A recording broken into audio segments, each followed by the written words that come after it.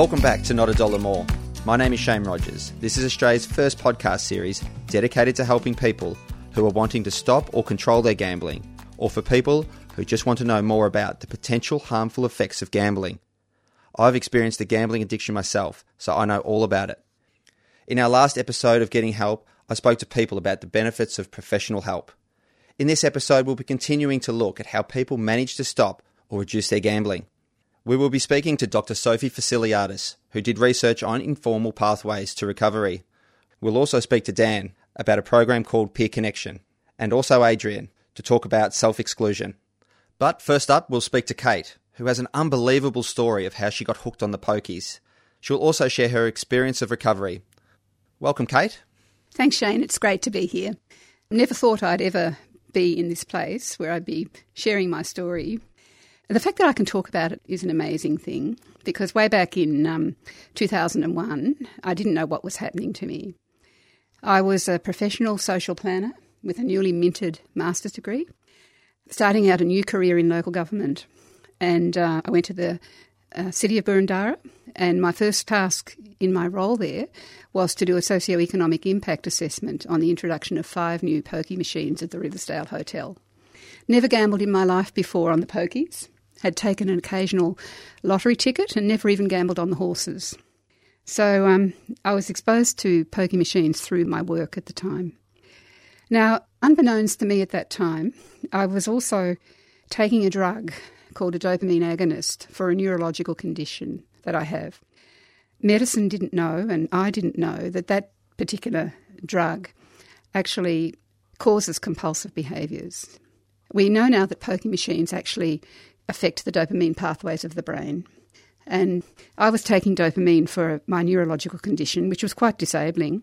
So my brain was kind of alive with dopamine, not processing it normally anyway.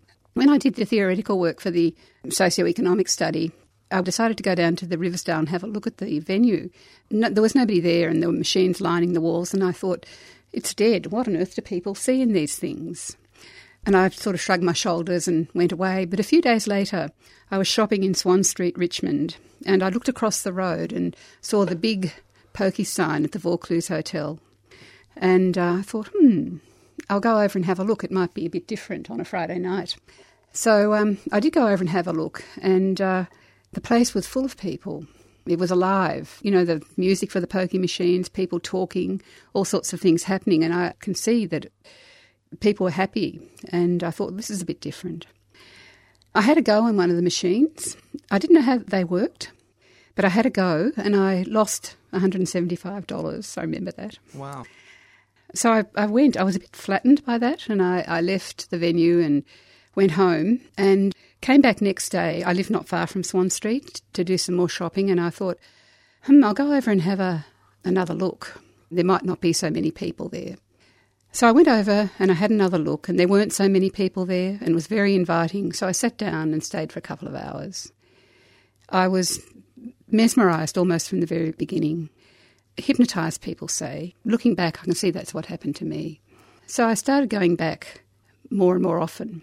And before long, I was spending most of my salary on them within a few weeks, a few months, a few weeks, I can't remember, but it didn't take me long to become totally taken over by the magic of the machines. That's unbelievable. When did you find out that the medication could be having an effect on this? I didn't find that out until 6 years later, when I had reached a point where I knew I had to stop. So I knew my life was in a really bad place. I'd lost hundreds of thousands of dollars, and all my superannuation from the previous job, shares. I'd taken out another mortgage on my flat. I had no savings. I had lost a job, and I was trying to start anew. So I was in a bad place, and I discovered a Mayo Clinic study which identified that medication with gambling. And the pharmaceutical industry had known about that the drug caused compulsive behaviours, but had not informed the medical profession, and they dismissed the risk as too small to be of concern. Wow, you would have been blown away. I was shocked. Yeah. I was absolutely shocked. As well as being deeply shocked, I was immensely relieved. And you have these two conflicting feelings of shock, anger, dismay, and relief that it wasn't my fault. And I think that while it was a dopamine agonist medication that I took, which made me particularly vulnerable, for other people it might be something different. You know, people go into a pokie venue, playing pokie socially perhaps as part of a group, and they might go back once a month or once a fortnight or something and just play a few games. But something happens in their lives which makes them vulnerable, and they begin to use pokies as a way of escape, some way of getting away from what else is happening in their lives, which could be marriage problems, it could be the death of a child, you know, work problems, unemployment, any kind of crisis. It's fairly common that those sorts of situations can precipitate people into compulsive gambling. The episode is about getting help. You finally did get help. I went to a psychiatrist in the first year of my gambling, and he didn't know very much. He just treated me for addiction, really, and I didn't see myself as an addict. Yeah, right. I knew something had happened to me, and I didn't understand, but I didn't want to be written off in the way he seemed to be writing me off. So I left. I didn't go back to him. Yep. Then I went to see, a couple of years later, when things were really getting worse, a psychologist. And she was lovely, and she really did help me, but I still wasn't at the point of accepting what had happened. I knew I was being driven from something within, but I didn't understand it, and I couldn't stop. I was still taking the medication at the time, and I can see now what was happening. So that wasn't successful either. I sought spiritual help on 2 occasions because I thought, you know, I'm just a rotten person, and that didn't help either. So that's the hard part for people, isn't it, when they go and seek help and perhaps it doesn't work. You know, you feel a little bit lost and you feel a little bit like this addiction could be with you for the rest of your life. What other things did you try? Now, I didn't have faith that other people could help me. So my first years of recovery were kind of gritted teeth recovery. I knew that it was really important for people to have a meaningful role in life. And I had been successful in getting another job. So I had a job in the area in which I was qualified and had lots of potential, and I loved it. And it enabled me to develop another sense of meaning in life, and it connected me with others. So that's what kept me going for the next 5 or 6 years. It was very hard at times. I did have a lapse a couple of years after I stopped, and that was because of tremendous pressure at work.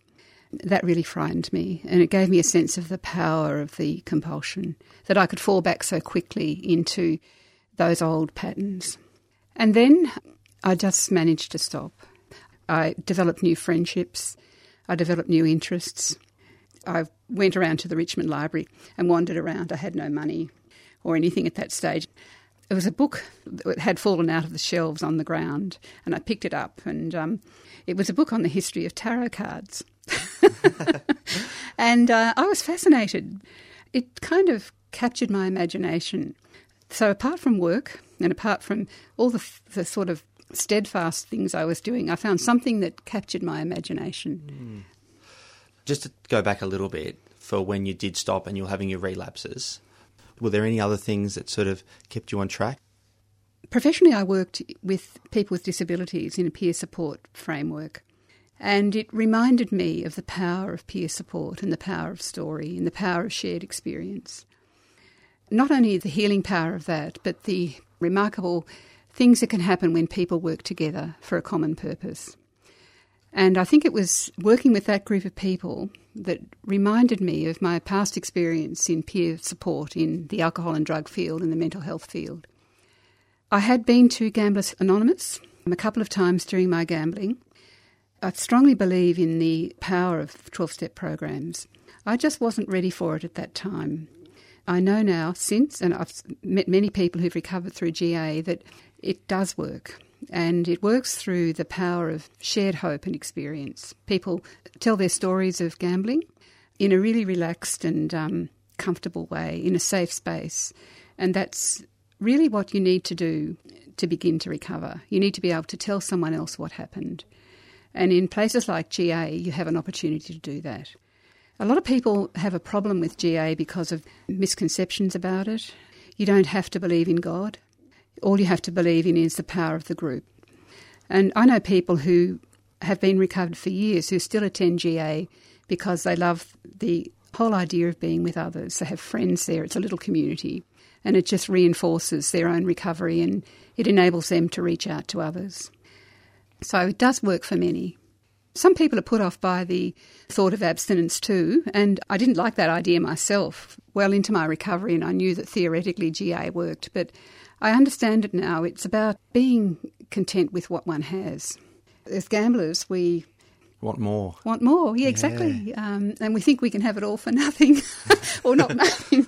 But, to actually take a break from that false hope and to look at who you are at this very present moment and what you have and what your relationships are and what you want to do isn't a bad thing. Yeah, I know even through my story and my recovery, I stopped buying raffle tickets because there was still an element of rush from paying $2 for a ticket and winning a prize or winning money and things like that. So it really goes back down to like even raffle tickets as getting that rush. And I think some of us, we just need a little of that and we're away. Yeah, absolutely. So it doesn't take much to go into it, full fling again and you're lost. Picking up on the benefits of peer support, which I get very excited about, can be a great way for meeting people going through similar problems with addiction. And a lot of people feel the shame and the stigma with sharing their story. Did you? Oh, look, I didn't realise how deeply it permeated my whole sense of self. I was in my early 50s when I started gambling. I was a professional woman, had a successful career behind me. I had high-level tertiary education. I had a good life. I had everything that one could want, and yet suddenly something had happened to turn me into a compulsive gambler. I felt such a deep sense of shame and guilt and fear. I didn't even know what was happening. I knew what I felt, but I had no insight into it. And it's the worst kind of feeling. It really stops you being a human being. You can't reach out to people in everyday life in the same way. I had this terribly dark secret that I was going to work, doing professional things, and yet in the night time I was going to a pokie venue, sometimes staying there until 2 or 3 in the morning. I never spent any time in hotels in my whole life, and here I am at this stage of life doing that. It was appallingly difficult to talk about. My relationship was going wrong and I couldn't talk about that with my partner. I cut myself off from my family through shame. I didn't go out anymore. I was afraid to leave the house. When I left, I knew I would gamble. I suddenly became somebody that I didn't know. I didn't know anyone else with the same issues. Even in recovery, I found it really hard to talk about what had happened. And I think the best times in my life, in my recovery, have been when I've been with other gamblers. And that's one of the fantastic things about peer programs, is that you hear other stories and you think, hey, I did that. Yeah, that's right. The identification, and you laugh about it. And that's one of the most healing things, is the capacity to laugh about it. And you can do that with people who've been through the same experience. I fell out of a gambling venue and broke my glasses and scratched my face. I picked myself up, dusted myself off, went to the optometrist round the corner, got the glasses bent out and went back to the venue. And that's the sheer madness of the addiction. Now, I wouldn't tell that story to anyone but another gambler. Yeah. I did worse things than that. Just to be able to get it out, to see the smiles and the unquestioning, and feel the unquestioning acceptance is very healing. And I think that's one of the beautiful things about peer support, is that it takes away the shame. Yeah. I think a lot of gamblers would have a glasses out of the pub story of some sort. So thanks for sharing that with us. So based on your life, gambling, recovered, if someone's listening today that's just left a venue, lost a lot of money, addicted to the pokies, what would be your bit of advice for them? Reach out. Talk about what's happening. Go and talk to someone. Find someone to talk to. We're lucky now in Victoria. There are many places to go and many people to talk to. There are places like GA. There are other peer groups like the Peer Connection one you can get involved in. Gamblers Help Services, and the counselling and services now are much better than they ever were, and they run peer programs in those services too. You might feel just walking out of the venue and you walked in with $800 and you're walking out with nothing yet again. And you might not feel like even thinking that recovery is possible. But anything would be better than the dark space you're in right now. There is hope. Yeah. There is hope. You just got to take the first step. And even if you take the first step and fall over, and most of us do that relapse or lapse is more common than recovery from the first time you reach out for help. It's a very powerful and hidden and cunning addiction. Also, I think that gambling changes the brain, particularly pokie machine gambling, in ways that other addictions don't. And it's really hard to understand because you're not taking a drink, you're not injecting a drug, you're not swallowing a pill. You're actually just interacting with a machine, or you're buying a ticket and watching a horse race on TV. The impact on your brain is hidden. And most people don't understand that. We do because we've experienced it, professionals do, but most people, the common, ordinary people who get caught up in these things have no idea what it's actually doing. Kate, thanks so very much for coming in today. You've done some amazing things in your life and I hope they continue. Thank you, Shane.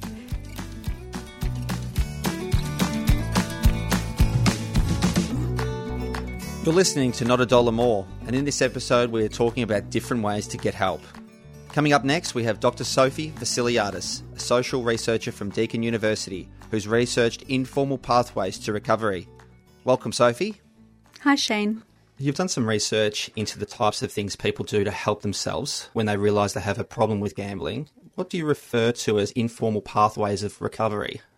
Informal pathways are those sorts of ways that a person can try to recover from a gambling problem by not actually seeking professional support. So it might be self-help kind of strategies and the support of family and friends and any other resources that they've got available to them to help them recover from gambling problems. Do you know how many people seek professional help for their gambling compared to people who don't? Yeah, we know that quite a lot of people will try to recover informally rather than seek professional help. So only something like 10% of problem gamblers choose to seek professional support, so either through a psychologist or the Gamblers Help Services that are across Victoria. And something like 30 to 40% of problem gamblers will try to recover informally. The rest are not trying to recover in any way. So the vast majority are actually trying to recover informally rather than seek professional help. So it's really important that we really understand that process. So why do more people want to recover informally? There are quite a few different sorts of things that can make people attempt to recover informally. There's things like, the stigma associated with problem gambling generally, with seeking professional help. And people like to also feel that they have their own personal resources that they can draw on. It's a sense of confidence and self-worth and asserting control over their lives, where in a situation where for a long time they haven't really had much control over their lives. So it's actually a very empowering experience for some people to attempt to recover informally rather than seek out a professional. So what were the most common strategies? People use a whole range of strategies, really. The avoidance strategies probably are the most common. So people do try to avoid going to the venues and they'll try to make alternative arrangements with friends, as you were saying. So I remember there was one guy I was talking to. He was saying that he works in the city and he used to just go straight from work to the casino and spend the evening there. He actually would go home a different way, a longer way through the city so that he couldn't see the casino. And he always made sure that throughout the day at least, he's made an arrangement with a friend so that somebody is absolutely waiting for him within a short period of time, within half an hour or an hour after finishing work. So he can't see the casino and he's going to something. That's really positive and someone's waiting for him. So he's accountable to somebody as well. That's actually a really important part of it, is the accountability. The notion of self-help, I think, is potentially a bit dangerous because I don't think it is about helping yourself only. You really need to rely on a whole lot of other people around you, whether that's a professional or it's your family, your friends. It's probably all of those sorts of people. There's going to be a number of people that you're going to need to have there with you each day to support you go through all the ups and downs of recovery. And did people's strategies change over time? Yes, they did a little bit, I think, and it kind of depends on where you're coming from, I suppose. For some people, those sorts of avoidance strategies that we just talked about, they tend to be really key in the early days of avoiding strategies. After that, it then is more about, as I was saying, sort of bringing meaning and purpose into your life and exchanging the gambling practices and anything that sits around gambling to a different sort of activity that is more meaningful. So it might be about establishing a stronger relationship with a girlfriend or a boyfriend and saying, okay, I am going to actually be committed to somebody. Because for some people, the gambling is actually their commitment. You know, I had this amazing quote from somebody who said, gambling was the love of my life. Yeah, right. You know, so there was really no room for anybody else, for a person in their life, as long as they had gambling. And so a part of the recovery is making that decision that, okay, I'm not going to make gambling the central part of my life. I'm actually going to bring in other people. I'm going to make people, my friends, my family, my partner, the most important thing. And some people also turn to some spirituality. So it's, very much about bringing in positives and a longer term focus. Are there any other practical strategies? A few things that people will do when they were experiencing a significant urge to gamble. In that moment of trying to stop an urge, they would call Gamblers Help Services particularly, sometimes Lifeline. So they would basically use a distraction method. So it's something to just distract them, keep them occupied until the urge subsides. As people were sort of more in the maintenance phase of their recovery, so it's sort of, you know, a number of months down the track or even a year or something down the track, and they maybe have a reasonable amount of control but still feel some of these sorts of urges. Even just going for a walk for some people was actually really, really effective. So just that getting out, getting away and, you know, doing something else, distraction with a physical sort of activity or a social activity, or talking to other people. They can be really, really effective. It sounds incredibly simple, but that can be really effective to just get you through and, you know, refocused onto something else. When are these informal recovery methods most effective for people? Well, the reality is that people really do need the support of others around them as well. A person is able to recover effectively when they've got adequate support from family and friends, even employers. There were a number of instances where people received support from their employers, ensuring that they didn't just get paid, but the employer would, you know, pay their bills instead of just dropping it into their account, and just monitored them, because people would leave during work hours and at lunchtime go and gamble and that sort of thing. So they got that kind of support from others, and people who were able to see a positive future for themselves, so to look beyond today or tomorrow.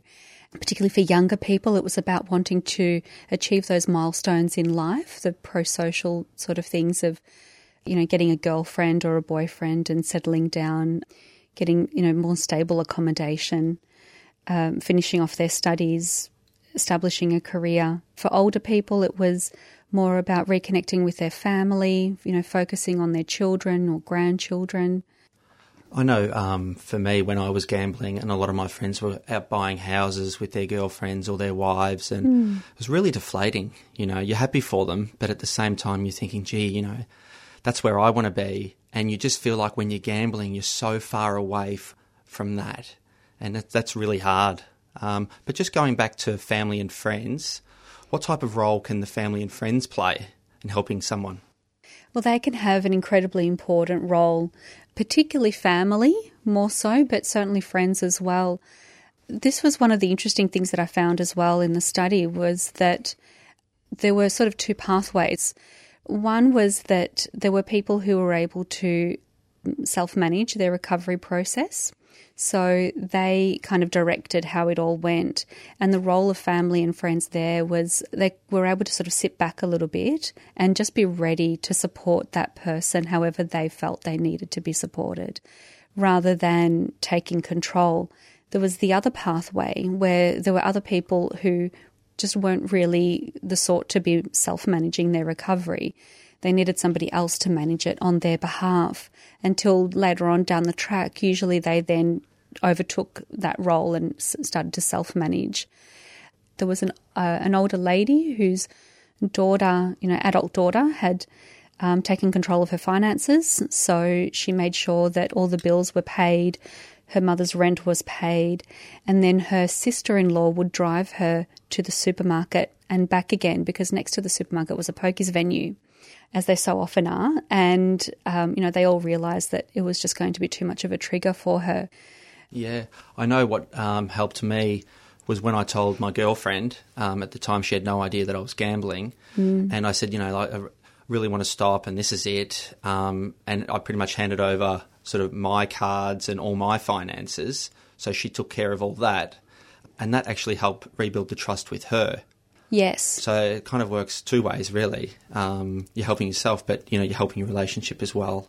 I'm glad you pointed that out. That was really, really important, that it not only gave themselves the confidence to, by recovering informally, but it also meant that they connected again with all of those people in their lives who they'd probably had a diminished, at least, relationship with, in some cases, very severely affected kind of relationship. But by attempting these sorts of informal recovery strategies, they connected again with partners, parents, other family members and friends.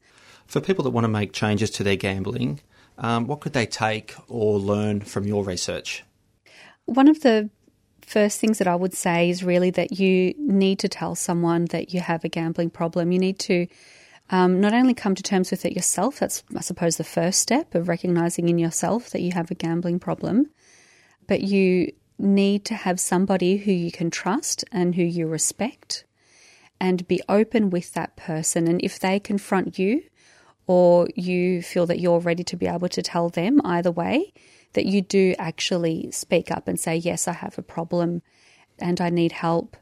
I'd just like to also say that if you're a family member or a friend who'd like to talk to somebody about their gambling problem, it can actually be really helpful to say that, not only to tell them that they have a problem, but to also say, and I'm here to help.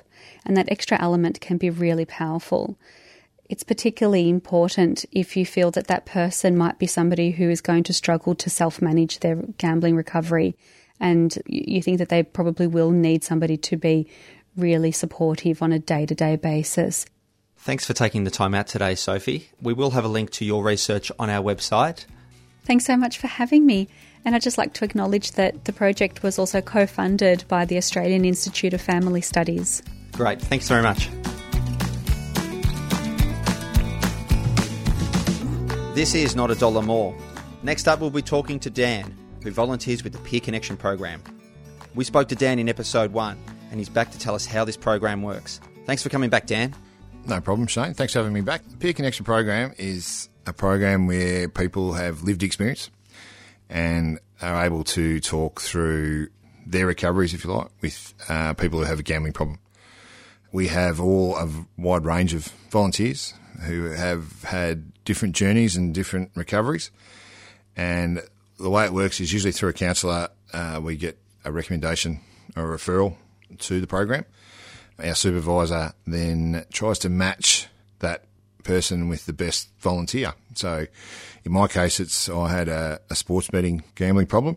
I mean, quite often I speak to young men, but it doesn't necessarily lock you into that, but quite often some of my calls are issues with sports gambling and betting. Through that, they can decide how often the calls are for, whether it's weekly, fortnightly. Some of the calls like I have will space out to monthly and eventually bi-monthly, and then we'll call back in and graduate them once they've got their gambling under control.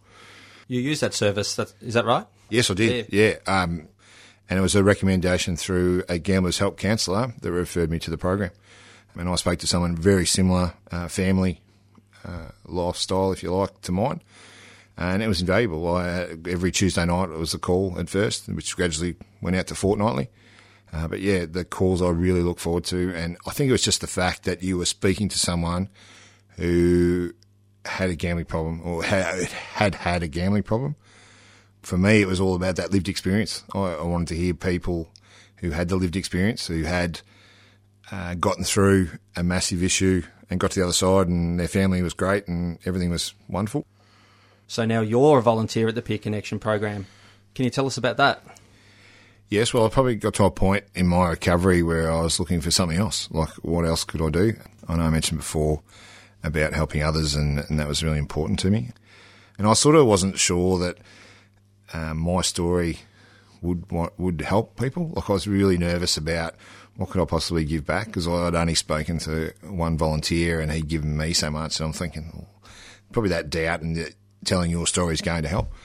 But went through a training. You have to go through a pretty extensive training program, working through with other volunteers, listening to their calls and how they speak to their clients, and just went through that whole process. And so sometimes they're just telling you about their day-to-day stuff and going through their program or what they've done, what they haven't done well. And it's great. Like, it's now I've been doing it for 3.5 years, and yeah, I'll get a lot out of it. It's a good program, and especially for remote people like in Country Vic and obviously around Australia, they can't get to where they need to do. So to have that phone call every week or fortnight, it's a big part of their recovery. Oh, that's fantastic, Dan. Thanks, mate. Cheers.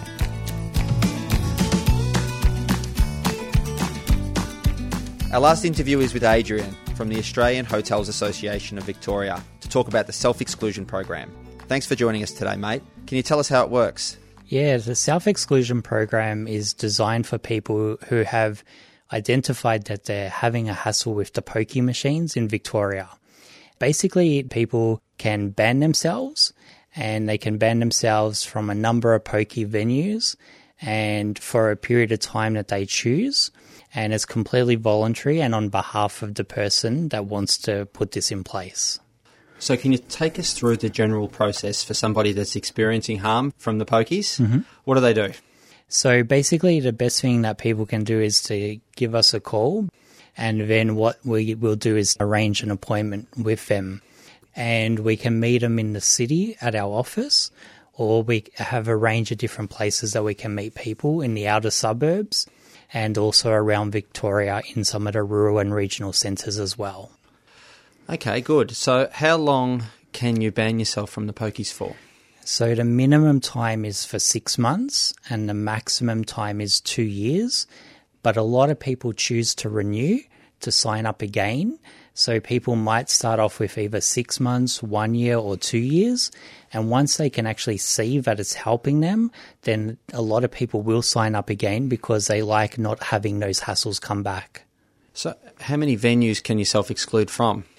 We don't have a set number of venues. What we actually try to do is base it on where people are currently going to the pokies or where they have been going and where they might reasonably be expected to go. So what we do is we look at where people maybe are living, the area that they live in, or they work, or they visit regularly. And then what we can do is we can build a list of those venues in those areas so that then they don't get tempted themselves to go to those areas.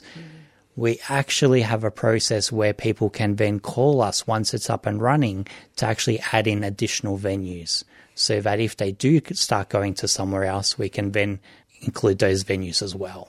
Okay. So what information is the venue given once somebody self-excludes from it? So that's a really important question because people do ask us, like, you know, what happens with my information and everything. And one really important thing that I wanted to communicate is sometimes people get concerned, like, will this affect their credit ratings? Will the police know? Will the government know? So we actually don't report any personal information to the government about the self-exclusion program. The venue, though, what we need to provide them with is a photograph. So we actually take a photo when we meet with the person if they want to go ahead with the program after we explain it. So what we give the venue is the photograph, their name of the person, the address, and the date of birth. The reason we give them some basic identifying information is because sometimes people get approached by the staff and the staff will ask, "Excuse me, is your name John," for example? And then John may turn around and say, no, my name is Mark. Because sometimes people are feeling embarrassed and they want the person to just like not ask them. The other reason is sometimes the gambling part of the brain is like playing a trick on the person, and they're like, if I give them a different name, maybe they'll leave me alone so I can keep playing for longer. So the next step the staff are going to take is to ask this person, can I please see some ID? And when they see the ID, they'll see that the person's name is John. They'll see that the date of birth, the address matches with what they've been provided by us. So they know it is the right person. So then they can help that person leave if they're having difficulties with leaving. Okay. So they find out and then they get asked to leave. Yeah. Is it ever helpful for somebody to approach staff there and say, hi, I'm John Smith, I'm self-excluded? Do people do that? Yeah, so especially when someone's been going to a venue quite regularly, and obviously people that are getting to the stage of self-exclusion usually have been going to at least one venue quite often. So sometimes they've built a really nice relationship with the staff that are working there. And so sometimes they will actually go up to the staff and just let them know that they're now officially on the self-exclusion program. Through your experience, can you share with me how you think the program works best? Because the people it seems to work best for are the people that are too worried to go in, or they're worried about the embarrassment of being asked to leave. Yeah, that's actually the biggest deterrence for a lot of people. They don't want to be asked to leave because it is embarrassing getting asked to leave. Permission is sought from the person that's signing up that if they ever do refuse to leave, that the venue can take reasonable measures to ask them to leave beyond the staff member. So, for example, calling the manager, calling security to ask them to leave, or if they're still refusing or having hassles, the venue could even call the police to ask the person to leave. But in that situation, it's not about them getting in trouble by the police. It's about just asking them to move along. When people are getting their photo taken and staff can look at the photo, patrons, they can't see these photos? Correct, because it's either on the computer screen that's directed away from the patrons, or it's in a book behind the counter or in a back room. Because as you can imagine, people are concerned about their privacy and they are concerned about being embarrassed and other people knowing that they're on the program. So the photos are only really designed for the staff who work in the gaming room or security to assist them to be able to know who they are. Adrian, thanks a lot for giving a great description of the self-exclusion program, and keep up the good work. Thank you.